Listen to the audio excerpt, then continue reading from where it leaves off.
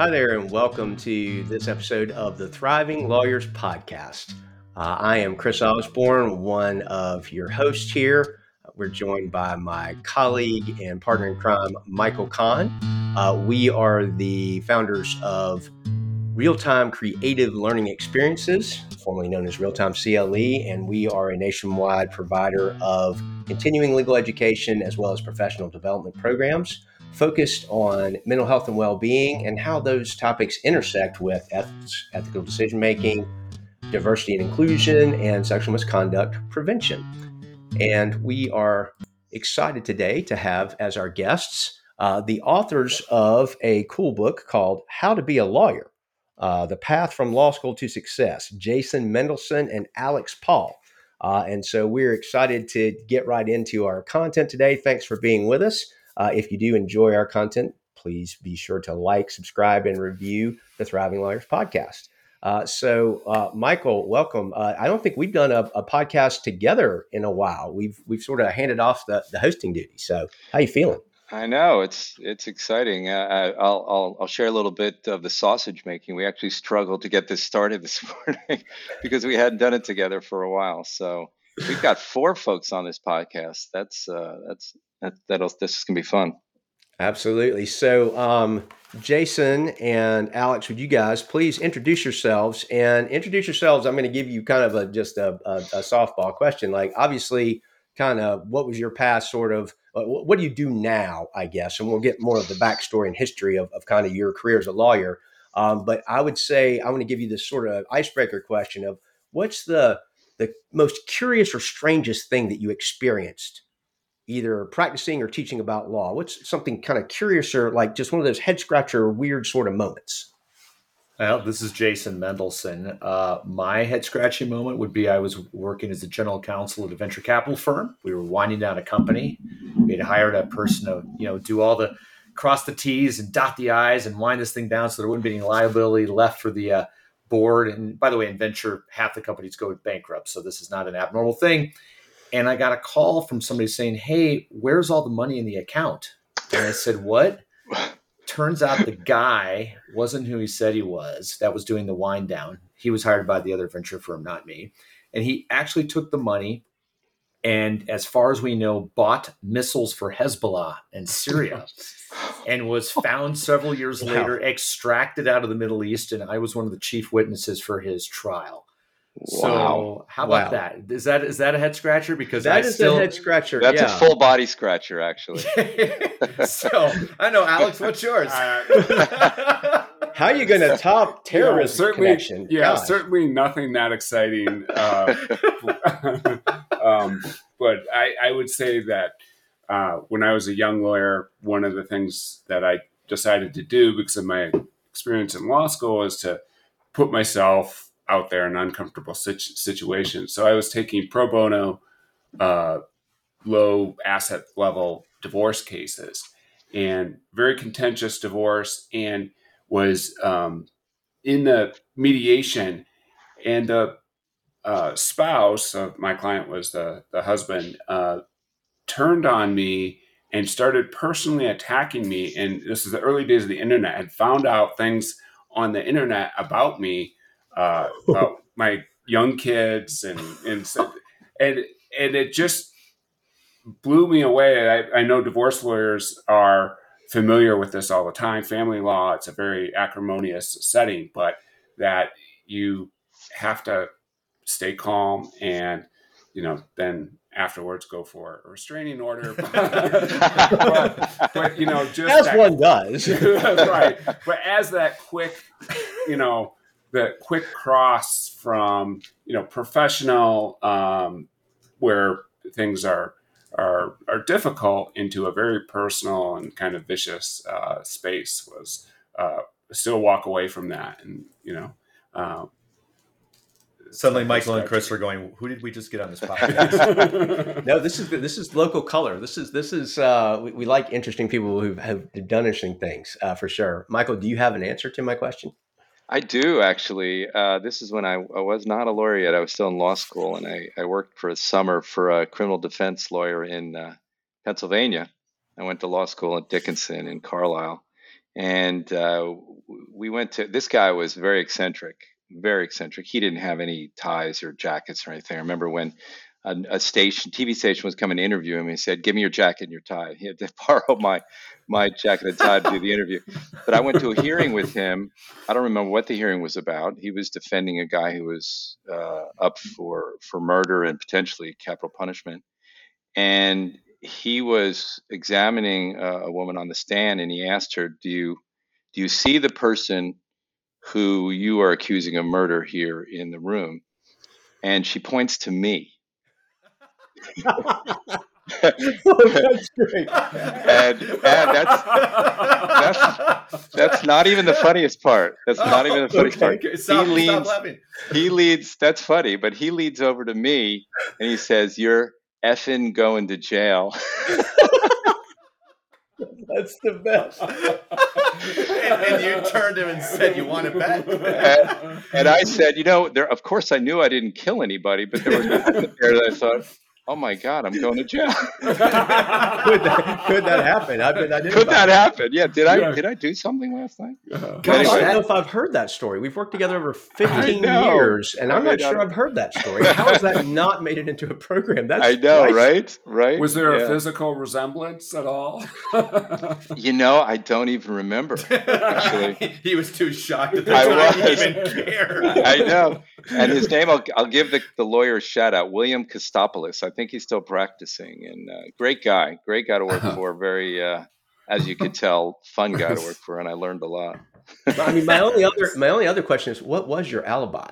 I mean, you said it was positive traction, right? It was something around that. Yes, that's right. Good. That's good. One of us got that joke.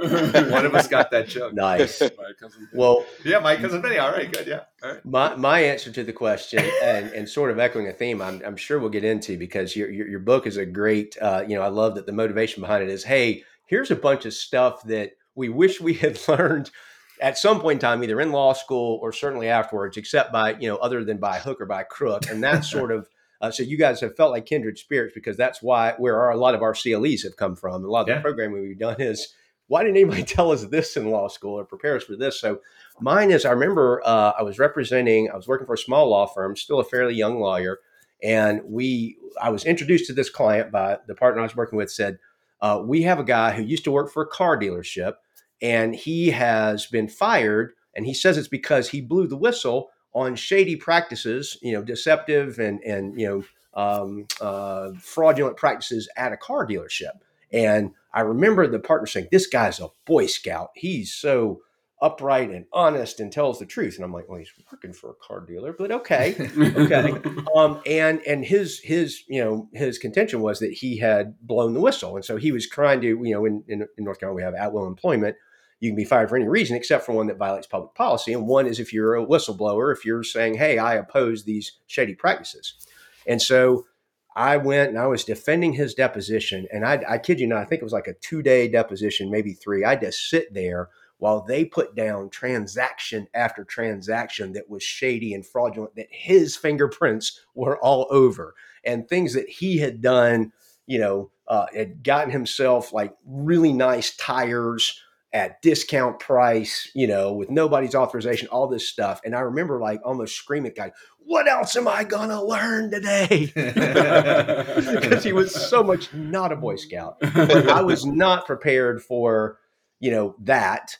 And I don't know, if we had just hadn't asked him the right questions or hadn't said, well, tell us, because he swore, no, they're doing this and this is bad and selling cars before they're off the boat and all this. But he had done similar, authorized similar things. So that case ended up going away. But I remember it because it was both tactically and the case was frustrating because we lost. We had to pull out of that thing and run from it, which was terrible feeling to happen on your watch. I didn't make it happen, but it happened, and it kind of. But also, I remember coming unglued and like, I don't know, I'm not equipped to handle this. This is not something that they said, by the way, sometimes your client's going to be a lion, sack of what, and you need to be able to, like you said, keep your cool. And we don't always, there was certainly nothing when we went to law school about that. So tell us a little bit about you guys' journey kind of into, how'd you get into law to start with? And then what was your journey sort of in practice, and how do you find yourself where you are today? Whoever wants to go first.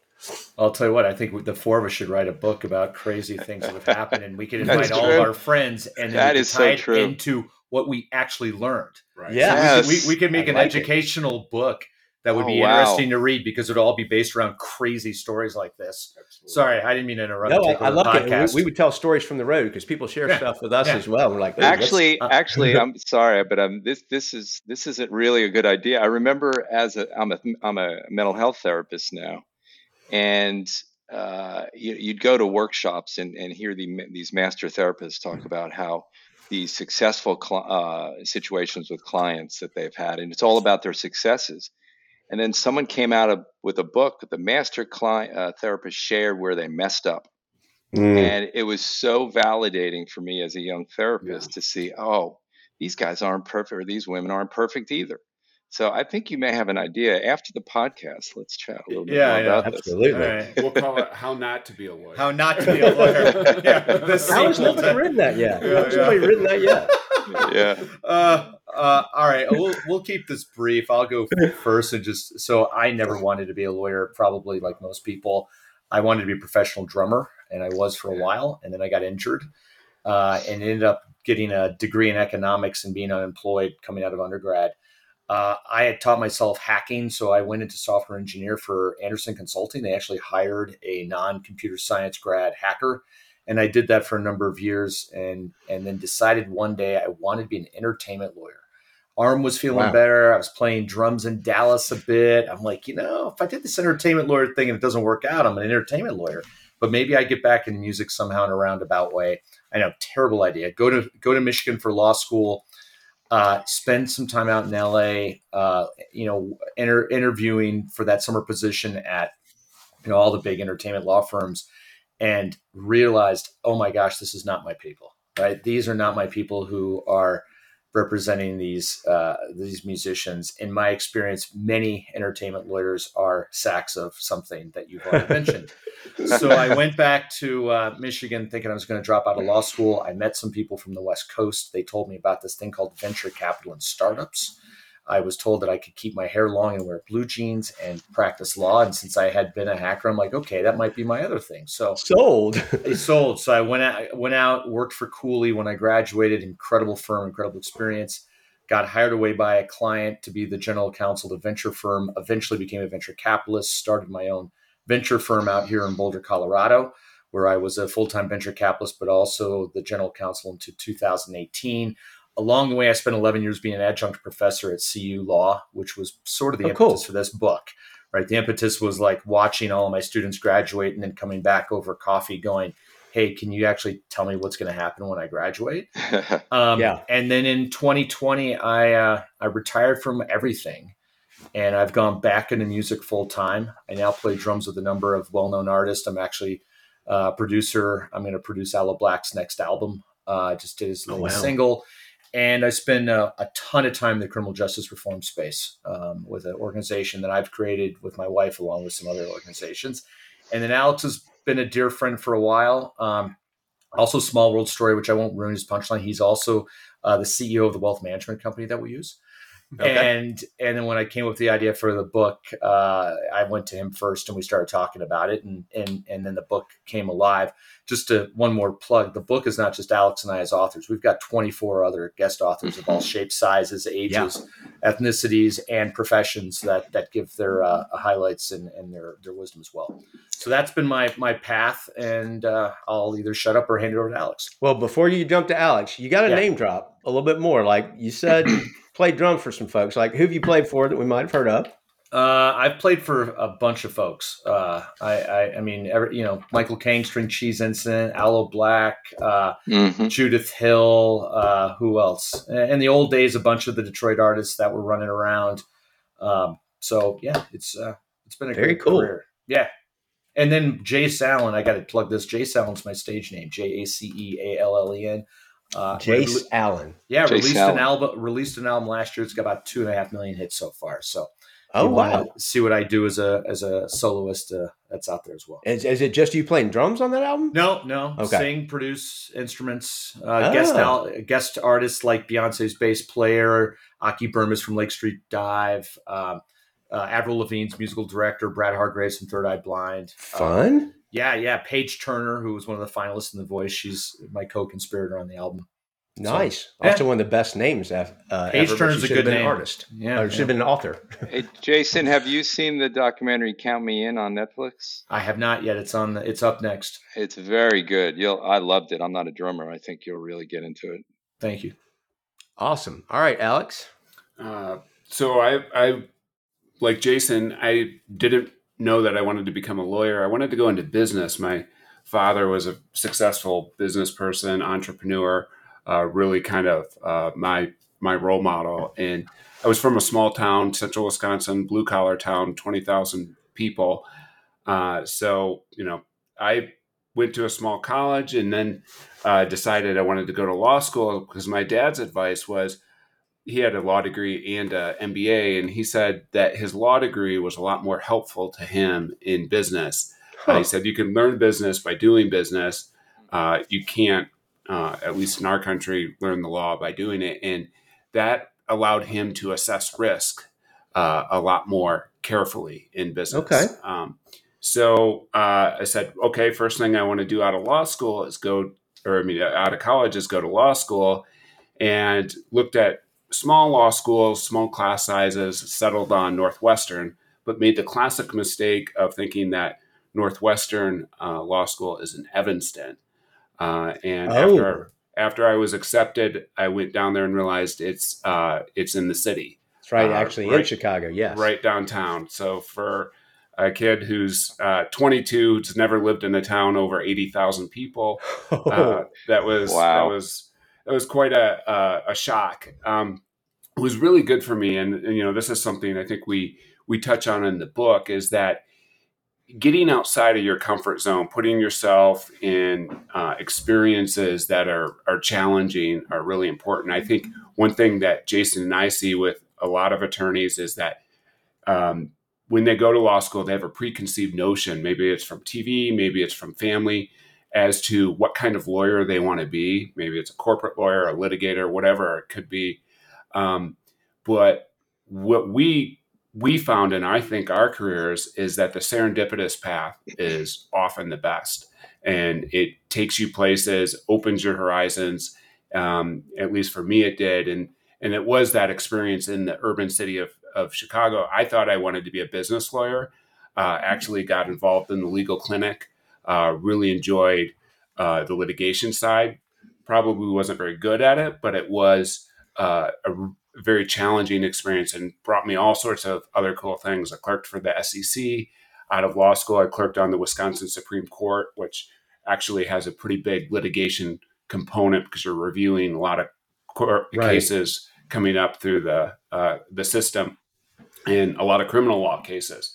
So all of that made me, I think, a much better lawyer, and ultimately, I think, a better business person. So when I moved to Colorado, I followed my ideal of becoming an entrepreneur, and have started 3 businesses. One is a trust company in Nevada.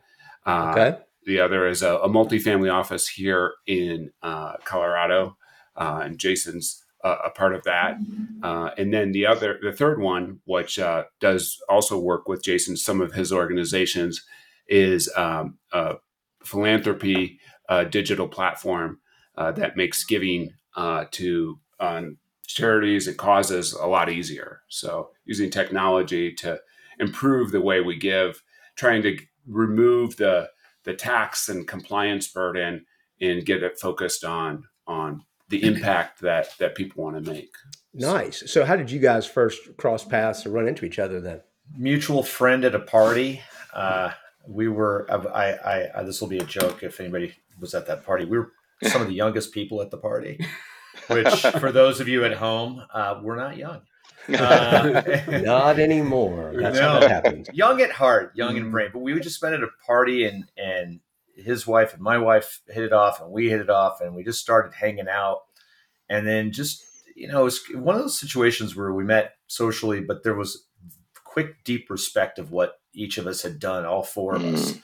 And then my wife and I don't have kids. We love their kids. And I'm sorry, this is a terrible thing to say when you don't have kids, but we totally judge people by how cool their kids are.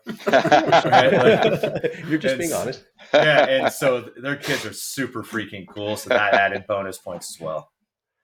Gotcha. Yeah. Were you all either of you still in law at that point in time, or had you both kind of moved into more entrepreneurial things, I guess? I was still at Foundry Group, which is the name of the venture firm that I started. So I was a lawyer up until I was a venture capitalist, but I even though we hired a general counsel in 2018, I was still doing law and still teaching at CU. Yeah, and I still actually have an of counsel relationship with a firm that I started the Colorado office of a Chicago firm that focuses on tax planning, trust and estate planning called Harrison.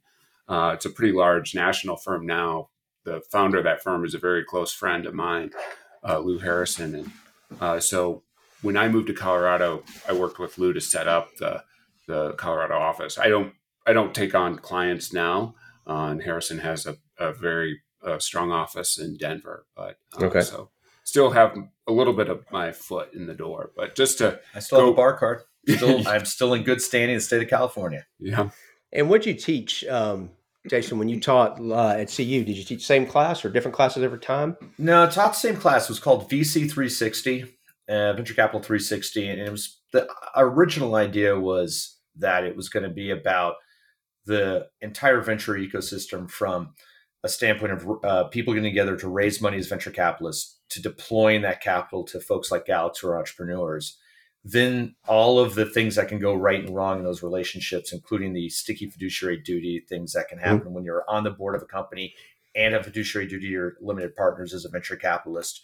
And what it became was sort of a critical thinking course. Because I had a co-professor, and the idea was that we as we dove down years 3, 4, 5, realized that what we're teaching were skills, negotiation skills, empathy skills, service skills. I mean, one of the things we talk about in the book is if you don't want to be a service provider, like if you think being a plumber sucks, don't become a lawyer. Right. It's no different. Right. It's just we get paid a little more and the problems are different. But really trying to get this into the students' brains of, this was the predecessor of what sort of started the book. But that's what the class was. It still exists. I'll be guest lecturing this fall, but I don't do it full time anymore. COVID kind of beat it out of me doing it remote. Sure. That was a big change for everybody, right? Well, I love that you guys, even as you, and we probably we may have some listeners who don't know exactly what venture capital means exactly, other than what we've seen kind of on, TV shows like Billions and stuff. But in a sentence or two, what would you say venture capital involves? My attempted definition would be, finding money and resources to help businesses get started. And that could be very simple, small business, mom and pop things, but also complex, high tech type stuff as well. But am I close? I don't know. You're close. Venture capital traditionally works this way. You have a general partnership, which is a bunch of investors or a few investors that one has relationships with people who want access to startups. And so first thing is I go and I find investors, which could be anywhere from high net worth individuals to, endowments at universities to insurance companies to whatever it is. And I raise money into a fund. And then I go locate entrepreneurs who are creating startups. And I want to use the word startups because startups are not mom and pop businesses. These are things that can grow exponentially quickly. If you look at the risk profile I mentioned earlier, half of startups go out of business. What I didn't tell you is that 20 or 30% of the other ones barely return your money. So This is an incredibly risky proposition. So we have to invest in companies that are going to have massive scale potential, change the world sort of possibilities in order to make their risk reward calculation work out. Okay. So what you're saying is given how few of them are actually going to succeed and get decent returns, they better be really good returns when it happens. Yeah. Like, 10x at a minimum if you're an early stage investor, which is what I was for my career. But you can have 100x or 1,000x. So I'm curious, like how did you all embrace that mindset when, what we typically associate with the practice of law and legal education is the opposite. Like we are the most possibly risk averse profession there is because we're trained to say, look out for this. This bad thing could happen. Don't do it because of this. How do you get, those mindsets together? Yeah, I mean, I'll take a first swipe. And I mean, look, I think law school is super useful and then super stupid at the same time. I mean, we spend 3 years walking into classrooms where something goes wrong every day. There's never a story about Jack and Jill get together and have a contract and the business goes great. The end. Right. It's like somebody ends up with a hairy hand or somebody's running down a freaking platform with fireworks, or like there's all this, just everything goes wrong. And so risk is beaten out of us. I mean, I would love to hear Alex's answer of what gave him the risk tolerance to start 3 companies. I will just say that as a venture capitalist, you either fall in love with risk or you die. And a lot of lawyers who try to become venture capitalists were unsuccessful. I think for me, it was supporting myself as a drummer. It doesn't get much riskier than that. Like you're literally hand to mouth, gig to gig. Yeah. I never lost that risk-taking attitude. It didn't mean that law school didn't teach me a lot about the mitigation and the important parts. But, look, if you're going to be a great lawyer, going up to an entrepreneur and saying no because it's too risky is going to get you fired. The answer is, I understand what you're trying to achieve. Let's get you the best result. And I understand it's not going to be a perfect riskless situation, but that's what we do in startup world. I mean, how did you fall back in love with risk? Well, I think growing up in a family where businesses were started and failed, businesses were started and succeeded, kind of allows you to see that, that stuff can happen, and there's a lot of luck that goes into a successful business. There's a lot of hard work and grit, but there's a lot of hard work and grit that goes into a failed business. And, sometimes it just doesn't work out. So there's no stigma with that. But, one point I wanted to just return to on the venture capitalists is I don't know how VCs elsewhere in the country do it. But when you see Jason and the work he's did with Foundry and I've experienced firsthand in my business, is he's a true partner. So, it's not just, I would say it's about partnering with someone who helps you build your business rather than just provides the funding and the initial, capital to get going. This is someone who, every decision from, marketing plan to customer acquisition to HR issues is there with you every step of the way. And so it's a very, it's just having that partner all throughout the process.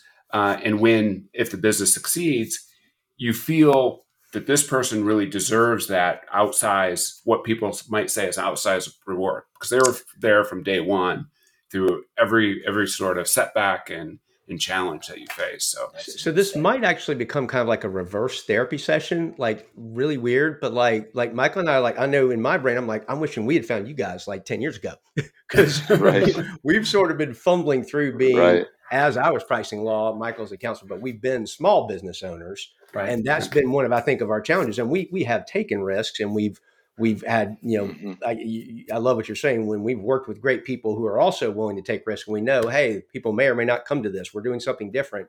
It's been good for us, but it's a really hard environment to be in as well. We felt like we've sort of had to teach ourselves business. It's lonely. Look, but being a CEO or company founder is the loneliest job in the world.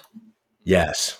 It's so lonely. It's intellectually lonely. By the way, it's lonely when you're at a law firm and you go in a house and you're the only lawyer. Like, I think people don't understand that not having somebody next to you who's a partner breeds loneliness. And when you don't have somebody outside who's a mentor, you're lonely as well. And I think the beauty of the venture capital model, when it works, is this mentorship model where I want to be the call that the CEO says, I can't tell anybody at the office that I'm scared or overwhelmed. That's not going to play well. Everybody's going to freak out. And what do I do? And so, look, a part of our book is about, if you don't want to be an armchair psychologist, don't go into law. And if you don't want to have empathy and don't want to practice empathy, don't go into the law. And if you're already in law school and these words are scary to you, please read this book and please read these chapters because it's common. There's no way to avoid it. I had no idea that being a venture capitalist was going to be all that times 100. I mean, I wasn't prepared for it. Loved it. Also, though, I think it got tiring. After 20 years, part of my reason I retired was, I'm kind of done with that. Well, you're singing from a sheet of music that we love singing from as well. I mean, that's what our workshops have been about for years, about bringing those kinds of skills, the things that aren't emphasized in law school, alongside learning the analytical left brain analysis stuff. All those, I loathe the term soft skills. I refuse to use it. I just said it for purpose of identification, but it's the power skills. It's but I'm fascinated to hear you as even as an investor, a venture capitalist, saying, I want to know when things are going wrong, because that might be something terrifying for a CEO or business owner to do, to say, let me call the guy who's funding this whole operation and tell him I'm scared out of my wits. But when you cultivate that mindset from the start and you say, I'm here for support, and you're inviting that trust, you're inviting that I need to know, and you're kind of running counter to the instinct a lot of people have to, let's hide this, try to manage it myself, fix it myself so nobody finds out. And that's what tends to get people in more trouble. Good luck with that. Good luck with you starting your first, second, or maybe third business versus somebody who's funded 400 businesses over the past 20 years, right? Yeah. There's three ways to be, as I like to say, there's sort of three ways to be helpful. One is to be smart, which you can't really control, right? We got born with whatever we got. We try to maximize. Two is your experience, which you don't really get to control either. I mean, to Alex's point, if you make yourself uncomfortable, you can accelerate your experience, but you're not given everything. The three is be the most useful person in the room, and that you can control. Like any of us can be the most useful person in any situation, depending on what we're willing to do. And I always, tell entrepreneurs that, look, you can't control how smart you are. You can't control your experience. Let me be useful to you. Let me fill in that third gap. You already got my money. I can't get it back. We're partners at this point, right? Sure. And so, look, some VCs are jerks. They'll yell at the entrepreneur. It doesn't do any good. But in my case, was look, let's solve the problem together. When you are thinking about these principles, are there lots of them that would apply? Because a lot of our listeners or people who are lawyers, one of the things they don't cover in law school, it's starting to change. I don't know what they do at CU, but the business of running a law firm. If you are a small firm lawyer, you are an entrepreneur. You are a business owner, and yet we sort of have frowned upon. We're a profession, not a business, but the reality is we've got to have some of that same support structure, that same sort of mindset. Can you speak to that? How some of the lessons you guys have learned, the things that you consider valuable, might be helpful to people who are, find themselves, hey, I know how to be a good lawyer. I'm not so sure I know how to run this whole business operation piece. Yeah, I mean, I think that goes to our point, is to ask questions. I mean, there's in the law, there's lawyers love to hear themselves talk. And there's lots of lawyers who've successfully navigated that. Small shops, you in your community, even in where I grew up, 20,000 people, there were small firms where, single, three-man shops where you could go. And unfortunately, they were generally all men in that town. But, and you could go and take them to lunch, ask them how they've started their firm. What are the things that they're worried about? What do they keeps them up at night? How do they handle getting clients? How do they handle collecting from clients? So, I think you have to rely on your community, and no matter how small it is. And I think you got to ask questions. Yeah, at CU, but what I didn't tell you was our VC 360 class. We stocked it with 40% of the MBAs. And we would pair the MBAs up with the lawyers for projects and whatnot. And I would tease them I would rip on the MBAs as being stupid, not getting grades, and it was fake grad school. And I would teach the lawyers about being idiots around math and not understanding the word margin. Okay. And for those of you who don't know what the word margin is, that means the profit, but effectively the profit per hour, right? You can bill an hour at $300 an hour, but how much you're actually making once we figure out the costs. A lot of lawyers, just at the very basic of running small firms, don't even think about the word margin, which at the end of the day should be the only word that matters to your business. I think that I think that lawyers traditionally are terrible business runners. I think that there's a few of us, and I don't mean to pat myself on the back too much, but I did run the business of Foundry Group in the back office and all that. I did start a company where I was the original CEO. Um, it's a completely different skill set. And I think one of Right. the travesties of the American justice system is they don't allow non-lawyers to be partners at firms. Right. If I was running a law firm, I would want to hire business runners, Right. marketing people. And if they were great, I would want to cut them in for profits, but you can't Right. do that Right. because of the ethical rules. And it's not like this in other countries. In other countries, you can hire business people. And so I know there's moves afoot in different states to change this. There's also a move afoot nationally to change this. But I do think that it's really easy to get caught up in the day-to-day billing hours rate and wanting to please your clients. Because if you're a great lawyer, you're really all about your clients, and that's a good thing. But at the same day, at some point, you got to be selfish and learn how to run a business. Well, we're starting to see more in larger law firms. They're hiring COOs or CFOs who are not just a lawyer who was willing or one of the partners who might have been able or it was their turn. I mean, I've seen in the different firms I've been in or consulted for or been with all different kinds of selection models. A friend of mine was on the on the litigation. He managed the litigation practice group, and then they're like, okay, now run the firm. Right. And even that's not the same exact skill set. And he found himself like, I am chairman of, either the U.S. operations or the local office or whatever. And it's a whole different mindset. And you're right, it's comped differently. There at least is a growing willingness to admit, yes, we're lawyers, we're smart, but that does not mean we know everything. We don't have the substantive knowledge of accounting, of HR, business operations, of marketing, business marketing. generation, conflict resolution. I mean, what I find, I do some consulting for law firms about their business models, and I find it very funny. The business model seems to be sort of poles. Law firms either take their best lawyers with the biggest books of business with the highest prestige and take them offline to run the firm, or they take the lawyers who are administrative, who can't generate business, who nobody really respects as lawyers because they can't find clients, and they put them to lead the firm.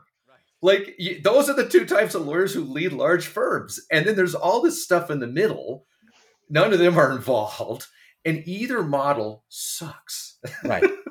Right. It's not, there's a lot of, there's misallocation of gifting, strengths, and the tasks that a job requires. Yeah. I mean, look, there's several billion-dollar law firms out there, right? There's many of them now, right? $1 billion top line revenue.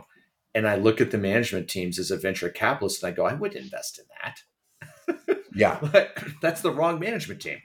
Well, and we've seen a lot of fragility in that, and we've seen how the different sides of it. I wanted to drill down in on, the focus of your book is really, towards sort of the individual, the person. I know you've got some things that address for people. You might go into big law, you might go into other things.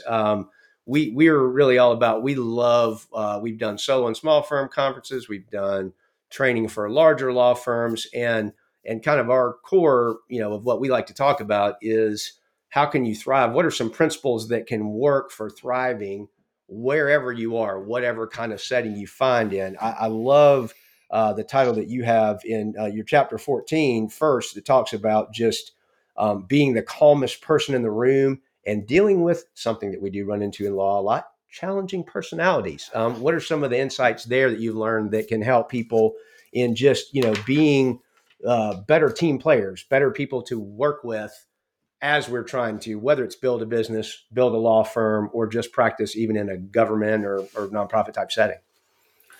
I think for Jason and I, but one thing that's really helped us is not being myopic in terms of the law or our business career is everything. Having passions outside of that and developing those passions, spending time on those, working with them with the same sort of rigor that we do in our careers. And I think that allows you to have, as Jason says in the book, to have an identity apart from your professional career or your business career or anything like that. And it gives you a confidence and just a balance that I think is incredibly necessary. I would say that for me, when I would get in those situations where there'd be a difficult player in the room, or I could feel my adrenaline spiking, I could say this is no different than me missing 6 notes in front of 10,000 people on stage. You're going to be all right. You're going to recover.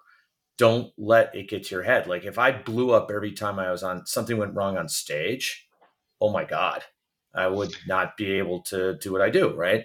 And to Alex's point, having a well-rounded life isn't just good for mental health and have an identity, which I think is step one, but it allows you in the heat of battle and when bullets are flying to understand what it feels like to have a heart rate increase, to have an adrenaline increase, to feel anger, to feel shame, to feel embarrassment, all these things that you felt in other parts of your life, which you know that there's not this, fight or flight syndrome, which then takes the conversation, AWOL for you and your client.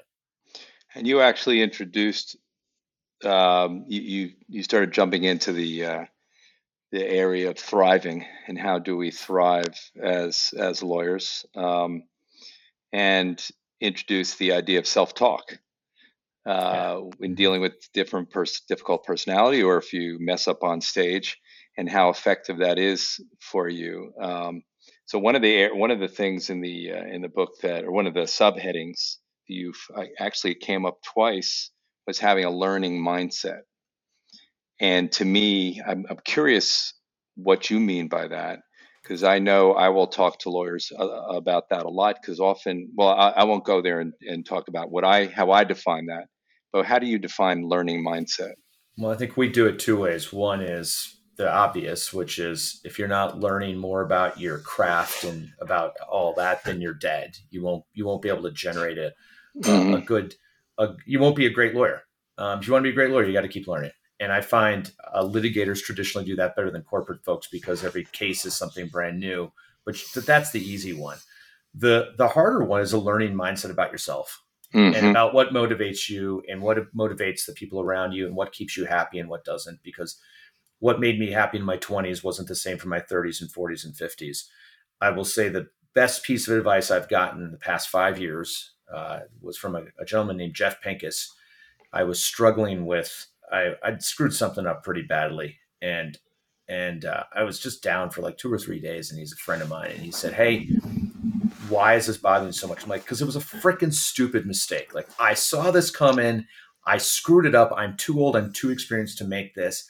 And I used very colorful language. I said, "I'm an effing idiot." Right. And he looked at me and says, "I got a question for you." He says, "If your best friend had made the same mistake and come to you and said, 'Jason, I made this mistake,' would you have called him an effing idiot?" That's right. And I said, "No."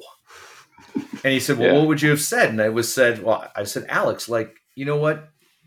You got 4 kids, you got 3 businesses, you're busy, you meant well. I understand why you made this. I probably would have made the same mistake. We live and we learn. You're going to get past this because you're smart. You're going to figure this out." That's right. And he's like, "So why wouldn't you treat yourself like your best friend?" That's beautiful. Why don't you practice self-compassion? Why don't you and so part of my learning mindset was actually studying this thing called self-compassion. And for a kid who grew up in inner city Detroit and government subsidized housing, not as my identity of self-compassion, right? My identity is still go hit people in the face. Right. But it was unbelievable. Including yourself. Of course, definitely myself.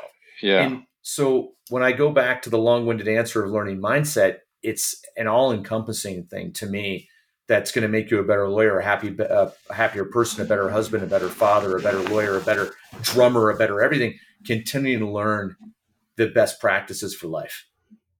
Yeah. And Alex, I'll come to you in 1 second, but I would ask Alex too, would you talk to your child like that? The way you talk to yourself? And hopefully the answer is no, right? No, absolutely. No, maybe he talks to himself better.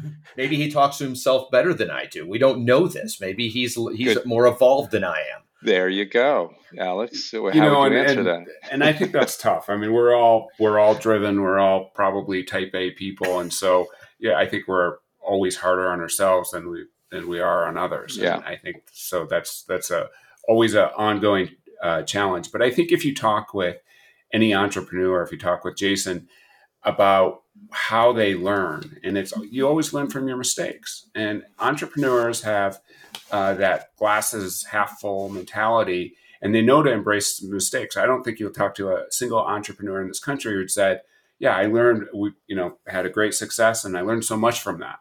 It's Right. always the businesses that failed, the opportunities they lost. And, I have that every day. I had one this morning. Well, that's so important for lawyers to hear, because I'm a therapist now. I've practiced law for a few years, many years ago. I see clients with the Lawyer Assistance Program in British Columbia, Canada. And often what I see with lawyers, and this is a generalization, of course, is lawyers have a fixed mindset, not a growth mindset, not a learning mindset. They think that they are finished products. And if they make a mistake, that's the end of the world. I shouldn't make a mistake. I should have everything figured out. And instead of having self-compassion, they beat themselves up and then they shut down. And when you shut down, you don't learn and grow. So your message is really important for our listeners to hear, that you learn from mistakes, you learn from failures. And for the two of you, I'm sure you've had plenty of failures because you've taken lots of risks. I think we have part of the challenge we have, at least having been a litigation attorney and not as much a transactional attorney, we have this adversity, this adverse reaction to failure, because our cases are win-loss. True. And a lot of them are zero sum, not all of them. That's part of what got me out of practicing litigation actively, and where I'm much happier as a mediator and a peacemaker and somebody trying to be a problem solver, because it is win-lose, because somebody gets custody and somebody loses, or you have to split it in a way, and people feel like they lose. The adversary system is sort of against us there, because there's only two options. If you just kind of buy into that, whereas everybody in the I've been doing some just had some business coaching and stuff recently. And one of the things that, gosh, was worth every penny I paid to this coach was, they said, when you're putting out this particular product or something, they said, treat it like a science experiment instead of a final exam. And I was like, oh, dang, that's good. Yeah. Because I recognized it exposed. I treat everything like a final exam. I got to crush it. I got to get it right on the first try.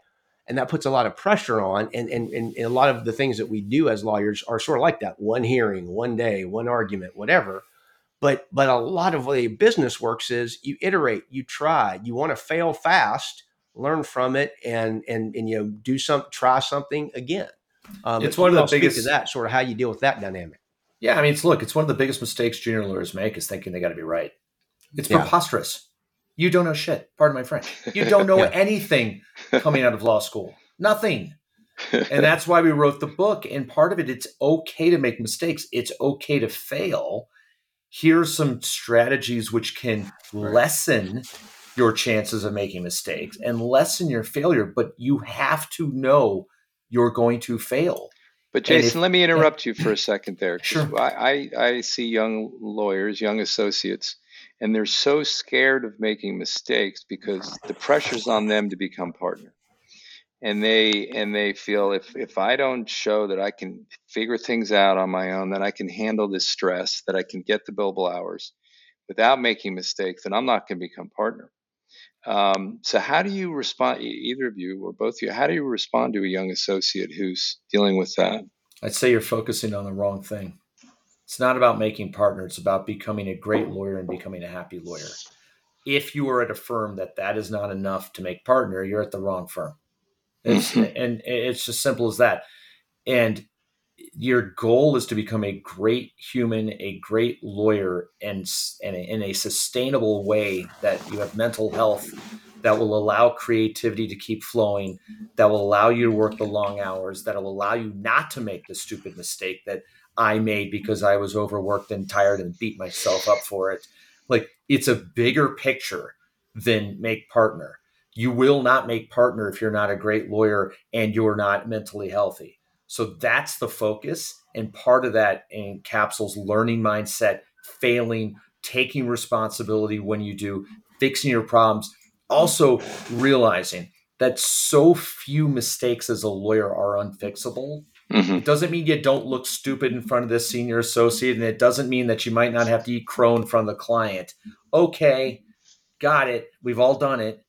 But there's actually not, especially as an early lawyer, I would argue that if your employer puts you in a position to make a massive decision that destroys your client as a junior lawyer, that's a problem with your employer, not on you. Yeah, and in Canada, actually, they've got something called articling. I don't know if you've heard of that before. I have. Yeah, which is fantastic. I wish the U.S. had something like that, where out of law school you work for 9 or 10 months with a firm, and then you can, if you want to stay and the firm wants to offer you a job, then you can get a permanent position there. But at the least, for those first few months, you can get a flavor for what this place is like. And unfortunately, I've had actually 2 recent articling students who have had nightmare experiences at their law firms, just been abused, and have both left. And they've had the opportunity to see this is not a place I want to be. So, Jason, I like your answer that get situated in a firm that's a good culture fit for you and values fit for you. And even if you pick the wrong one, yeah, you don't have to live by the firm's rules. You're not going to be there forever. You picked the wrong firm.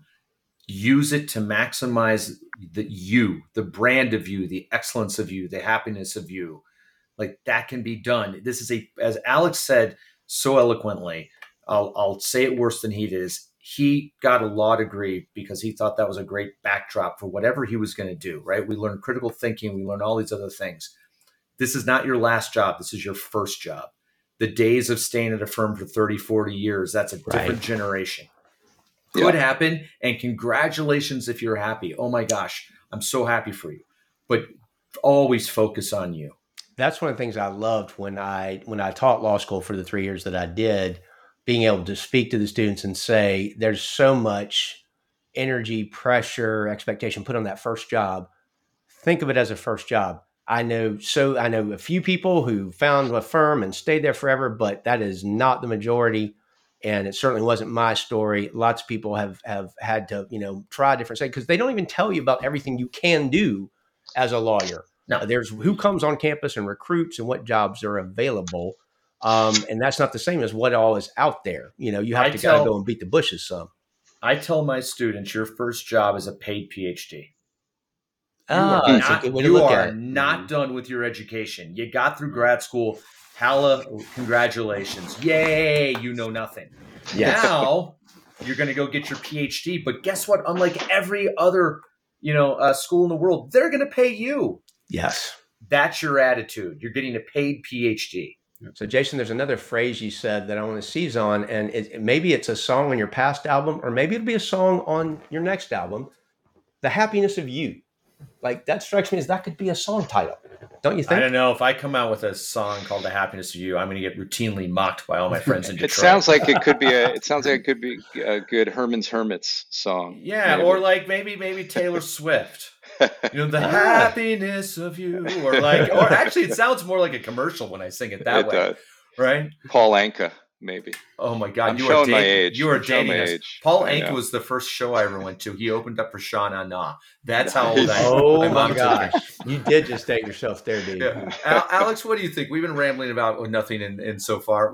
I know you've got some thoughts. Well, one thing I tell my kids and I tell other people that I'm mentoring is, don't focus on the outcome. And to Jason's point is, I think when we go to law school, we're like, well, once I get the job at the big firm, and then you're at the big firm, once I get to be, senior associate, and then once I get to be partner, embrace the process. Yeah. Really engage in the process. You're going to get a lot more enjoyment out of it, and understand that it's transient. I mean, that just because it takes you 2x the time to solve a problem, it's not going to always take you 2x to solve that problem. And you can only bill for 70% of that or 50% of that. Realize that's going to pass, like all things do. But you're learning, you're developing, and you're adding to your brand, you're adding to your education, you're adding to that PhD. That's an intangible value that you can't put a number on. Yeah, that's you're already speaking more comprehensively about just kind of that transition to being a young lawyer than really most of us got in law school. It was get the job, go do the job, just go start. And I remember when I went to teach law school, they gave us a business book they gave us the book of Yoel, probably familiar with Jim Collins' Good to Great.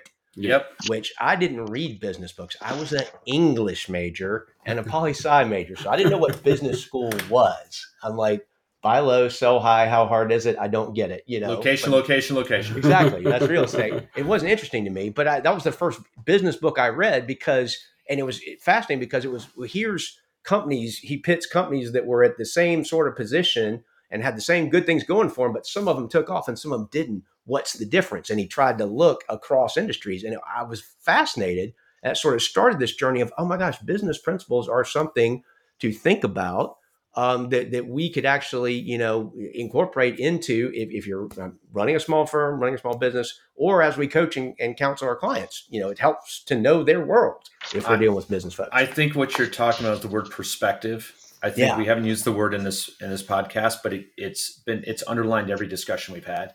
It's underlined how to survive the mistakes you make. It's how to be happy. It's how to be the calmest person in the room. It's how to have a learning mindset. It's all about having a perspective that's greater than being a lawyer, going back to the point of having an identity outside of being a lawyer. Otherwise, this profession will drive you insane, right? I'm going to steal Alex's line. Alex did some research and found out that the least two happy professions in the world were accounting and lawyers, but lawyers had higher degrees of substance abuse problems. Mm-hmm. What was the happiest? It was like lumberjack and what else? Basically anything outdoors. Okay, anything outdoors. And lumberjacks. I can't tell you how many times I've been in a bad situation where I can feel the mental anguish, insecurity, insanity, whatever you want, and being able to take a breath and remember that I am more than a lawyer. I have friends that love me, family that relies and loves me, relationships, music, running, hiking, like always keeping in perspective that this job is not the end all be all. Me being a lawyer is not the end all be all. This client's problems, while I empathize and I want to help them, it's not my problem. I have to be able to go home at the end of the day. And, I'm so happy that we can talk about the mental game, because this was, forbidden when the four of us came up. Absolutely. Right? It was a sign of weakness. If I'd had this conversation in my interviews with law firms, I would have been kicked out of the door. Couple things, Jason, I just want to follow up on with you on that. You said perspective, but the nice thing about your book is you discuss mentors. Yeah. And so it's also about others' perspectives, that we shouldn't be isolated.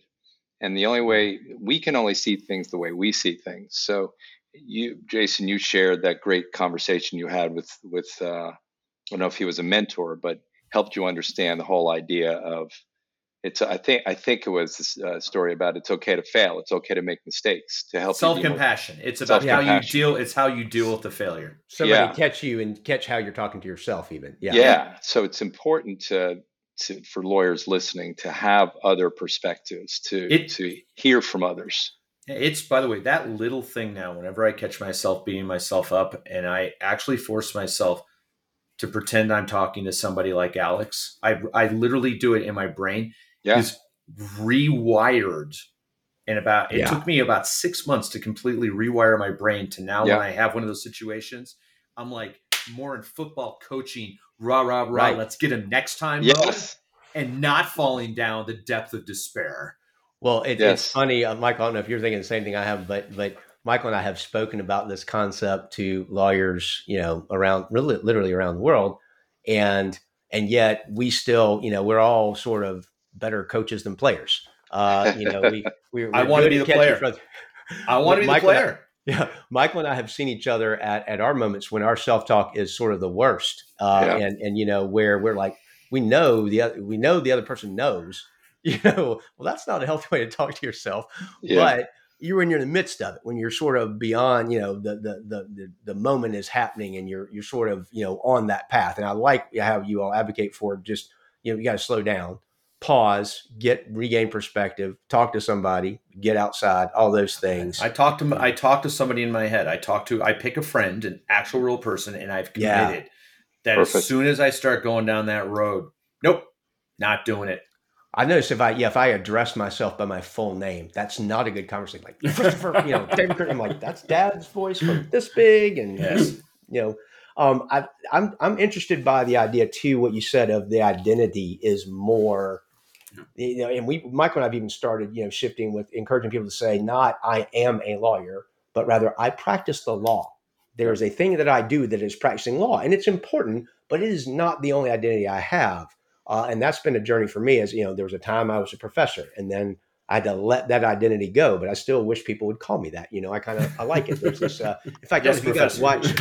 Side note: there's a guy who's the professor of rock and does these awesome YouTube videos just explaining these, how certain songs came to be and how a lot of them were accidental, all this stuff. And I love it. I'm like, have you watched Rick Beato then? Yes, I love Beato. Yeah, yes. Beato's amazing. Okay, good. Right. So good. But I love, but I had to let go of that identity because of the way my law school kind of, history played out. Not mine, but the law school itself does not exist any longer. A failed story of venture capital. We can talk about it another time.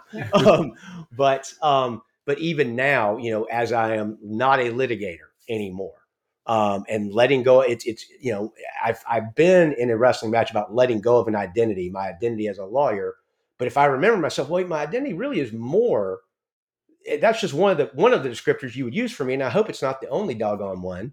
But kind of, I love Michael, but I didn't want to derail from. You had a couple of questions I think you wanted to go to or pick up on that. Well, actually, I just want to go to Alex. I saw Alex, you're nodding your head vigorously. I'm just curious as to what you think about what Chris was saying. When I was in the Midwest and then, if you're on the East Coast, people ask you, what do you do? Right. And you say, well, I'm a lawyer, or I'm an entrepreneur, or I'm a, whatever.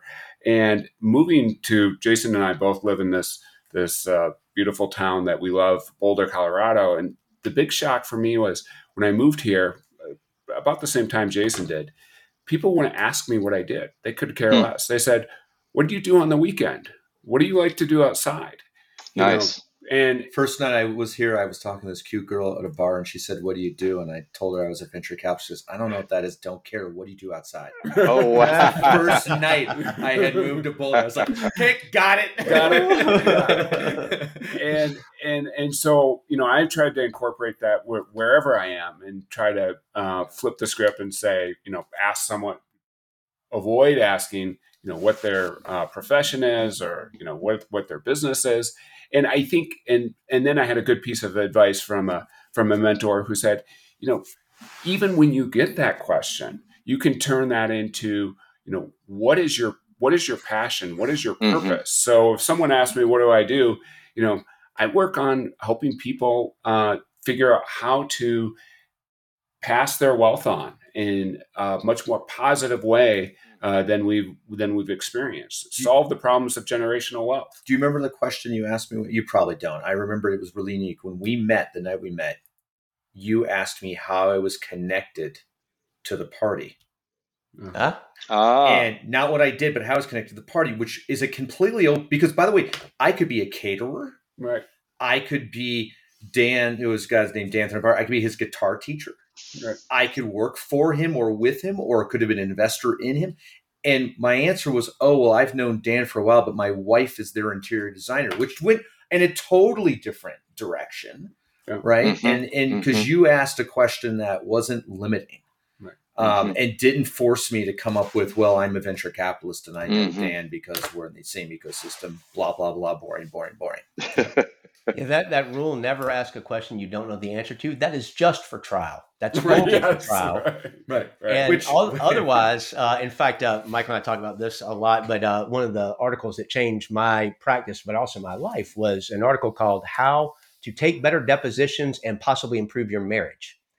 And it was by not taking a deposition at your marriage. Right, exactly. It's basically about asking questions and having curiosity and listening to the answer, active listening, and caring about the answer and being curious. And so I remember the case I had going on. I was representing a lawyer who had been absolutely just slammed by a local paper, and they were labeled as a crook and terrible and stuff. And I was taking the deposition of the guy who wrote the article itself.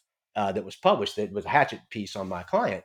But I adopted this curiosity approach and this kind of active listening approach, and it was money. It was so helpful. I learned he was actually a really good journalist, had his whole long background. He and I were having this great conversation. And then when it came time, he's like, what happened with this article, it came out, he didn't say it so straight out, but he was working for a bunch of hacks who basically, he became my star witness because I didn't treat him as the enemy. I didn't try to pin him down. Well, you wrote this and you didn't know it, did you? You know, instead I'm like, well, tell me more about that. Oh, what do you usually do when you're doing that? And how does that work? And he gave me all this great stuff that I came back and, you know, was able to smack the employer with. And he was kind of, you know, not unhappy. Chris, as a fellow musician, I learned active listening as a musician on stage in jazz bands or jam bands where you are working, right? You're not just listening, you're active listening, you're doing something. And at the same time, you're listening to what everybody else is doing and having to make decisions in the moment and keep the heart rate down.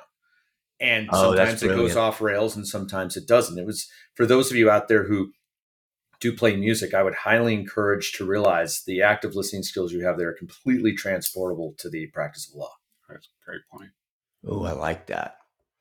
Well, we're kind of getting at our time frame, guys. Here, you guys have been very generous to come and spend over an hour with us. I have a feeling we could talk more about other stuff. There's deeper stuff to dive into in your book. Maybe we'll bring you back for a second episode later down the road. In the meantime, where can folks find you if they want to know more about what you guys are up to? Obviously, the book is How to Be a Lawyer: The Path from Law School Success. Jason Mendelson and Alex Paul. Published by Wiley. I'm assuming it's available Amazon and the usual places. It is available everywhere. Everywhere fine books are sold. I've always wanted to say that. And so real quick in a sentence or two, what do you see? What's you guys' vision for how, you know, now given where you are at the, you know, published author and you kind of, you know, stepped back from some of your ventures and things, but what's your engagement with the practice of law do you think look like going forward? What do you hope will happen from that engagement? You want to go first? You go first. Oh, good. Put me on that. All right. I stumped him, Michael. No, I mean, my engagement in law right now is evolving. I spend all of my time. The only lawyer time I spend now is spent either teaching at CU or this book or what other ideas I'm going to have to try to help the next generation have a better existence than we did, or helping nonprofits being a way, way, way, way more experienced and better lawyer than they can usually afford and trying to help them because at the end of the day, we want our nonprofits to succeed. So that'll be my sort of lawyer path going forward for the foreseeable future, but it wouldn't surprise me if it changed because my whole life has been changed. Yeah. I love how you're normalizing the idea of transience and change. It's so counter to kind of how we're certainly taught to think. But yeah, how about you, Alex? Yeah, I see it as working more with my law school in Northwestern, and I'm still involved with the school, and I see it as really at a crossroads, and the practice of law is changing. There's a lot of change in higher education. The cost is unsustainable. There's just a lot of challenges, I think, facing law schools going forward. And I hope that we have a new leadership there that's embracing some new ideas. And I'm hoping that we can craft a model that would be an example to other schools across the country. But it's hard. There's a lot of constituencies that are vested in keeping things the same. We'll definitely have to get you back to talk about that. That's something that we're passionate about as well, and connected with folks who have been working and doing a lot of good work to try to bring more of these principles into play while you have the law students there, while they're moldable and shapeable, and before we send them out into the world. And so love to stay in touch about that sort of thing. I'm going to play our outro music now, and if you all hang with us, we'll chat with you once that's played and we stop recording. So thanks everybody for joining us. Thanks for having us. Yep, thank you. Thanks for listening to this episode of the Thriving Lawyers Podcast. We love hearing from our loyal listeners, so please feel free to email us any questions, comments, suggested topics, or guest recommendations at the following address: feedback@thrivinglawyerspodcast.com. The Thriving Lawyers Podcast is brought to you by Real-Time Creative Learning Experiences, a national provider of continuing legal education and professional development programs that leave participants engaged, encouraged, and equipped to pursue meaningful and sustainable change in their practices, their lives, and the organizations they work in. And by Osborne Conflict Resolution, your experienced guides through the uncharted terrain of business and family law disputes, based out of Charlotte, North Carolina. Thanks for listening, and we'll see you next time on the Thriving Lawyers Podcast.